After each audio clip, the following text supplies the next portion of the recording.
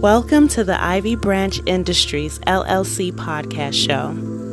Good day all, people, friends, family, and my leaflets. Tune in every Wednesday from 9 a.m. to 10 a.m. live to hear our inspirational message. Today, we are going to attempt to answer the question, kindness for what? Living peaceably among others is the first step toward full spiritual recovery. A healthy environment is a must. Then the company you keep is everything.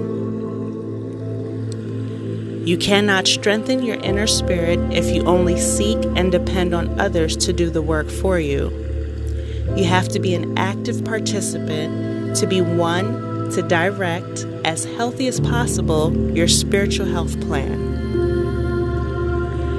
Your spiritual health plan is serious. It requires rest, meals, study time, reflection time, and spiritual conversation with peers as well as experts. Franklin Pierce Adams once said, "No good deed goes unpunished." This modern world may punish those doing good things for themselves and others. The people are being reminded to never stop being kind. Faith is built on love.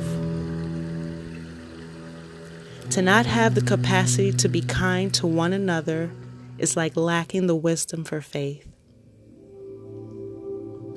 It takes courage. It takes going against the human's hidden natural nature to overcome cruelty. You may be like me. During my 20s, as a younger woman, I found it easy to do almost anything to succeed at the status the virtual society created for us. Compare my looks to physical pictures, mimicking the stars, celebrities I only heard of, desiring to be famous, and craving that green paper money. I would exhaust myself on the job. It took a while to hold on to myself, appreciate my worth, and make wiser decisions. I became a realist. After all the hurt and pain, it was important to practice kindness. Then some healing took place. Knowing that it takes a human a near-death experience for us to snap out of fairy tale lies is the most humbling experience. To succeed a full spiritual recovery is to know and conquer thyself. The cost is different for each person, although similar. What it means to die is also very different for every individual. I guess the key is to die quickly and maintain the highest value of self-worth. Love cannot be compromised in this process where the odds are against us. Love alone is reason to give at all cost. What is love to you? That person, place, or thing? Continue kind ways, help others, and trust wholeheartedly in your faith.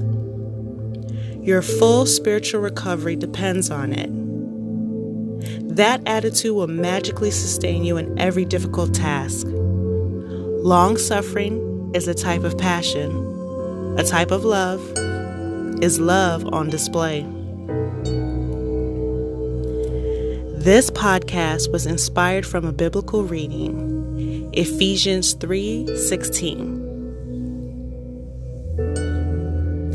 I pray that from His glorious, unlimited resources, He will empower you with inner strength through His Spirit. For me, this means, as it relates to the message, love from God was freely given to all. The way we use it tells a great deal of how our appreciation of the cost He paid. In a similar fashion, a time comes where we also give something. The way we give in our sufferings should remain kind, peaceful, and loving. This is the road to full spiritual recovery. This is the reflection of the source who keeps us. Got nothing but love for you. Keep it sweet, simple, and sane. Until then, just breathe.